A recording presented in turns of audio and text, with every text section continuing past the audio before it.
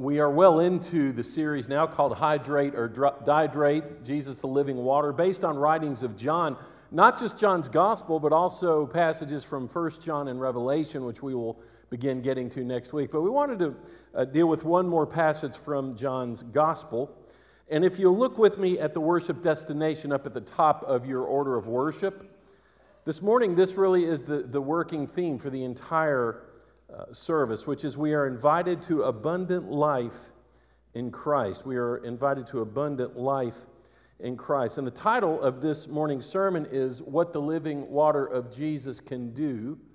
What the living water of Jesus can do. So with that, it's a sermon in 3 parts, by the way, so I'm up here a little bit early. But before we really begin, I'd love for us to enter into what we call here the discipline of silence, where we center in at a quiet moment and have just a moment of meditation prior to the rest of the service itself. So if you would join me and bow your heads and close your eyes, and just in silence, let's prepare ourselves with solemn hearts.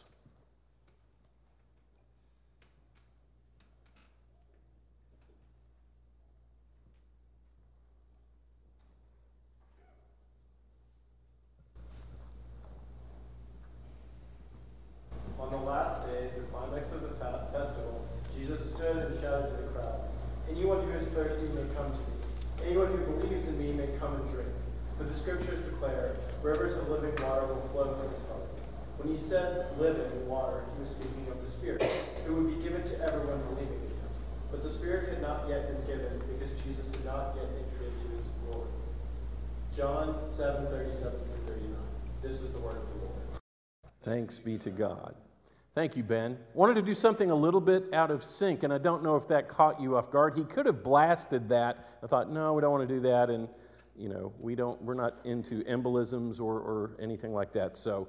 But I asked Ben to do that at a strange moment because it reminds us how audacious and seemingly inappropriate it was for Jesus to shout out what he did at that moment. Now, again, we're talking about John 7:37 through 39. And our first point is this.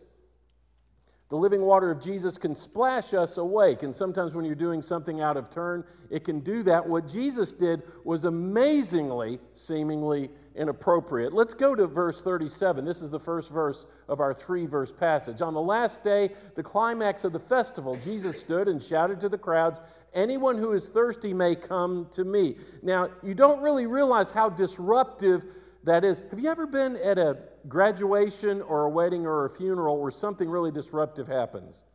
It's not always comfortable. And imagine somebody just standing up and shouting all of a sudden at one of those kinds of moments. Well, that's sort of what Jesus did. Let me give you some background, and you're going to have to follow me here. But this is the climactic moment. It says the climax of the festival. This is the festival of the tabernacles. And it goes along for about a week, and it's a celebration of water because it's coming off of the most drought season that the people of Israel always dealt with every year. And so it's a prayer of thanksgiving. It's a festival of thanksgiving for the water that they know is soon to come based on the seasons and everything. So the high point of the whole week is on the last day.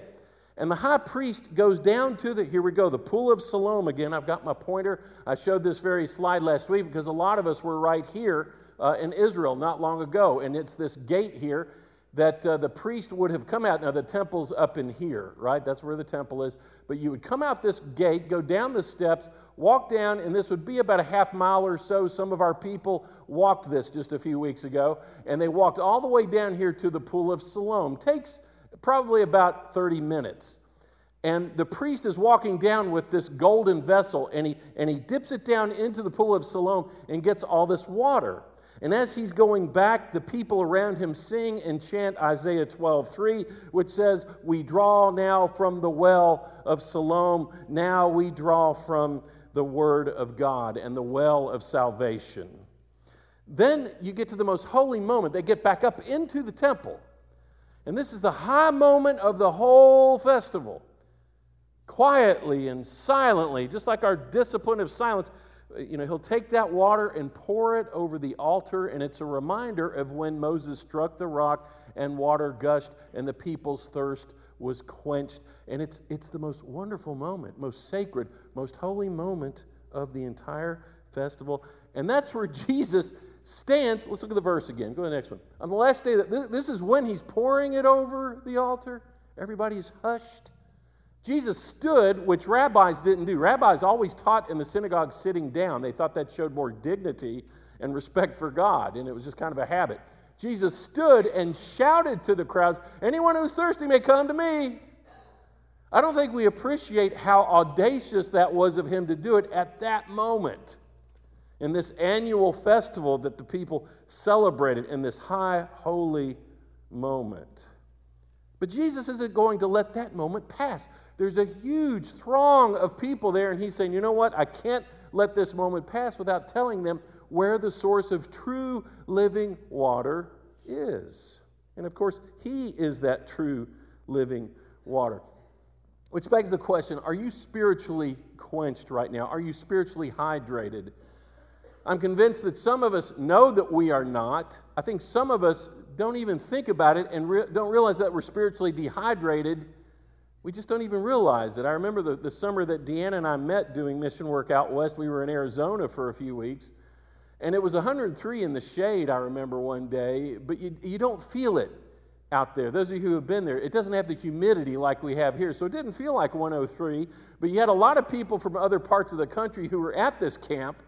And they weren't used to it. They were like, oh, I feel fine. And they were dehydrating rapidly, and people were just dropping like flies, and we're having to take them to the clinic down the road. You can be dehydrated and not even realize it. You can be spiritually dehydrated and not really know it or give thought to it.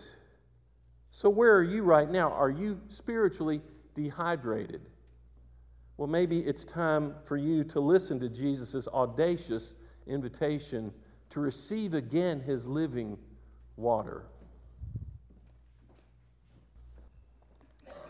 Well, the living water of Jesus can splash us awake. The living water of Jesus can also gush through us. There's over 300 types now of 300 varieties of bottled water. Anybody ever heard of Evian? Have you ever had Evian water? Okay, it's one of the early ones.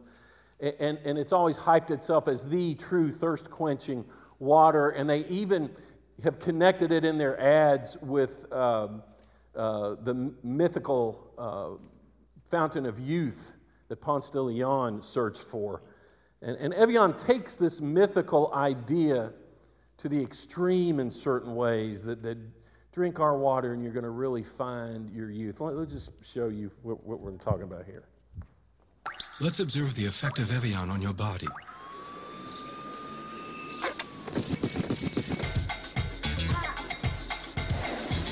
Come on, I said a hip hop, you hit it to the hip hip hop, and you don't stop the rock it to the bang bang boogie. Say up jump the boogie to the rhythm of the boogie to beat. Now what you hear is not a test. I'm rocking to the beat, and me, the groove, and my friends are gonna try to move your feet. See, I am Wonder Mike, and I'd like to say hello.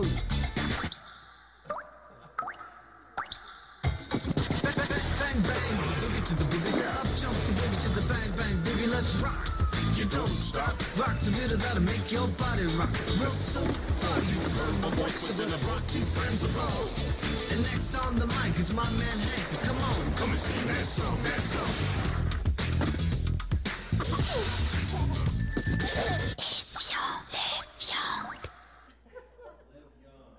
Live young, live young. That's what it keeps saying throughout. So the choir, could y'all even see that? I'm sorry. Oh, you were able? Okay, good. It takes it a little bit too far. It's saying we're the true fountain of youth. We're really the ones who can satisfy your ultimate thirst. But let me posit this, and I would think most everybody in this room agrees with me, that what humans truly thirst for, you really cannot get in this world. It's really beyond this world. That which can truly satisfy our souls is not even found here, but beyond here. But thanks be to God, he comes here. I think C.S. Lewis puts it so well in Mere Christianity. He says, creatures are not born with desires unless satisfaction for those desires exists. A baby feels hunger. Well, there is such a thing as food. A duckling wants to swim. Well, there is such a thing as water. And then you go to the next slide. You see, yeah. If Stephen, where you go? If I find in myself a desire which no experience in this world can satisfy, the most probable explanation is that I was made for another world. If none of my earthly pleasures satisfy it, that does not prove that the universe is a fraud. Probably earthly pleasures were never meant to satisfy it, but only to arouse it to suggest the real thing. Well, I'll posit again that we know what the real thing is or who the real thing is. Look at what Jesus says in the very next verse, verse 38. This is when he's interrupting that most solemn moment. Anybody wants living water, come see me. And then he says, anyone who believes in me may come and drink, for the scriptures declare rivers of living water will flow from his heart. Rivers of living water. Plural. It's always striking to me. He doesn't just say a river of flowing, rivers. We're talking about wave upon wave. It connotes endless abundance.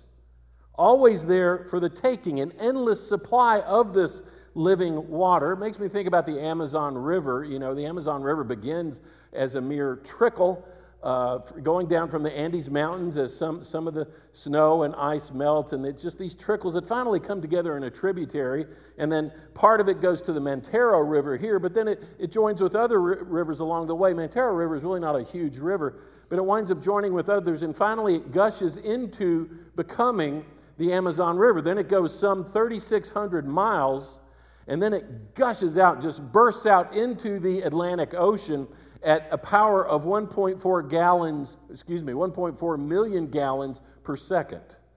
Kind of amazing to think about, 1.4 million gallons per second. And it gushes out into the Atlantic with such power that the Atlantic has 60 miles worth of fresh water that just is pushed out. 60 miles of it. And finally it starts to integrate with the salt water. But just amazing when you think about it. Sometimes it takes getting some little trickles like that make you realize, I have been spiritually arid, spiritually dry, and I just need to get out of my bubble of routine and ritual and find some ways to step outside my usual system and find how I can be hydrated again spiritually. And I think that's one of the great things that we know here, because missions is in our DNA. When we go on mission trips or when we do missions just over the mountain or wherever, it's amazing when you get to know folks on site. It's amazing when you share what you have gleaned together, how you've been blessed together. Bunch of our young people who went to South Africa just a few weeks ago, our high school juniors and seniors, just amazing. Now seniors and going into college, which is amazing. But it was cool just to hear about some of their own testimonies, because it's almost like a bunch of trickles of testimony, but when you gather them together, it's just one of those rivers of testimony and tribute and witness and really satisfaction of life. So I want to thank Caroline Causey, who put together this little video of what the youth had to say about how they experienced Jesus, how they saw Jesus during their week of mission work. We just wanted to thank all of y'all at Brookwood for giving us this opportunity to come here the past 2 weeks. We had such an amazing time. We had over 300 children come and sing and dance and learn about Jesus with us. And we saw God working in so many ways, and we just wanted to share a few of them with you. This past week, I saw God in Lysandra. She was one of our LSCs that helped us with the kids and works for Living Hope. And she shared her testimony on Thursday and shared about how she overcame drug addiction and is now working with Living Hope to minister to children. This week I saw Jesus in a little girl named Ella. She was so inclusive, and instead of just loving on us, she loved on us as well as others, and I just really loved to see that. This past week we really felt the Lord's presence by seeing His beautiful creations such as sunrises, sunsets, shooting stars, gorgeous mountains, and just the beautiful ocean and beaches, and it was just a great experience. I saw God this week through the music that the children were able to share, and just the language that it spoke, and no matter what their background was or how much money they had or what they had, they were all able to come together and worship the Lord through this music, and it was kind of able to heal them a little bit It was an awesome way for them to talk to the Lord and to be able to have a cool relationship with Him. So it was just really cool to see, no matter what language they spoke or whatever, they were just really able to connect through this music. And so that's how I saw Jesus this week. I saw Jesus through these 3 girls named Hope, Joy, and Faith, and they were nieces of one of our LSEs, but it was really cool just getting to know them throughout the week and love on them.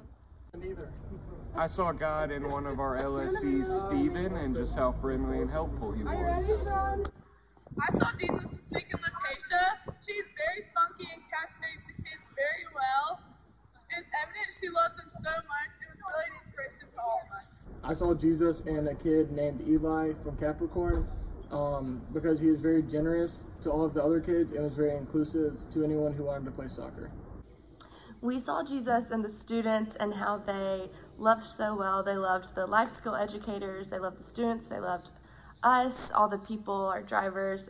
They didn't need any direction. They just did what they did best and just showed love, and we just appreciated being able to spend that time with them and everything that they represent. We also saw Jesus in the way that they took care of us, loved us, and how they wanted to, how they showed such interest in what we would be doing in Cape Town and wanting to see our home and see things. And when we got to go and see our home on the last day, and they got to come and be a part of that and walk through our house, it was really humbling to have them pray for us and watch out over us by just, telling us things that we could do there and the way things could look. It was really cool, and it was very impactful as an extension of Brookwood to have them pray over us and to almost as a commissioning in our home. And it brought great peace and joy over us about our move there and the opportunity to go and live there. So we saw Jesus in them, and that's really kind of stuck with me as we have come home, because that was kind of the last thing that we did there. So it kind of got us even more excited about our return and moving there. Thank you, Brookwood, so much for entrusting your students with us this week. It's, I had the best time. We may not have been the best chaperones, but nobody could love your students as much as she and I do. Your kids brought the love of Jesus that they learned here at Brookwood, and they gave piggyback rides and held hands and hugs and danced and sang with the cutest kids in the most beautiful country. We are so glad we got to be here. In a month, the Kimes will be moving into this house, and we hope you will join us in praying for them as they embark on the next journey in their lives.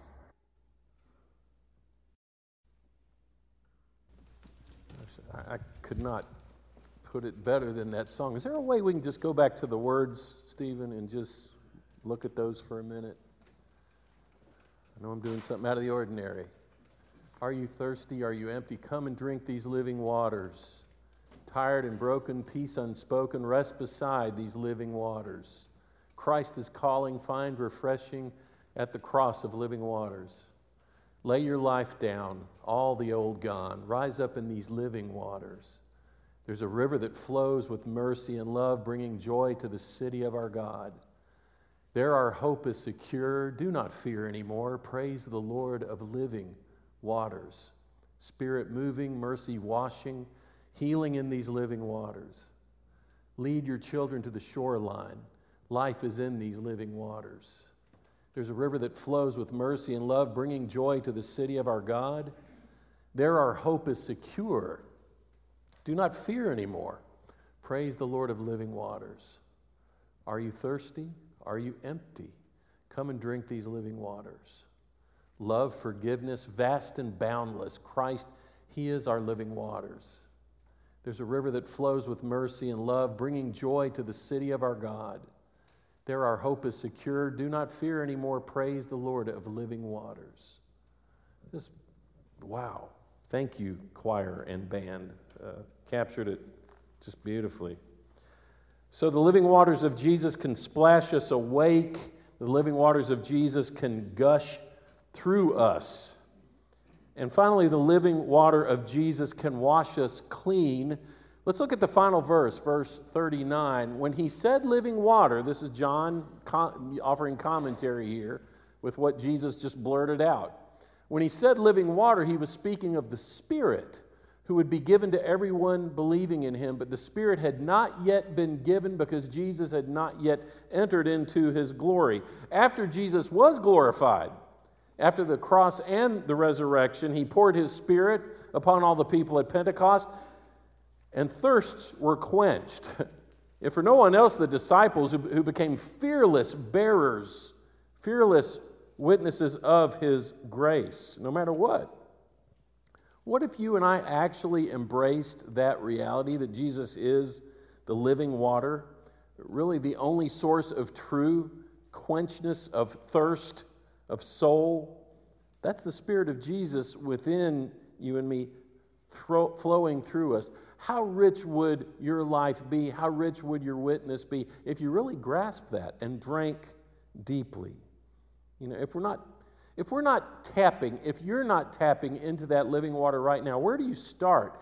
And strangely enough, I would say that you begin, and I think John would say, you would begin at the cross of Jesus. Some of the final words of Jesus. How ironic it was that the source of living water uttered in agonizing pain, "I thirst." One of his final words was, "I thirst." Here's the one who drank the cup of suffering, of sin, of wrath, and he is just about empty. I mean, he's literally drying up on the cross.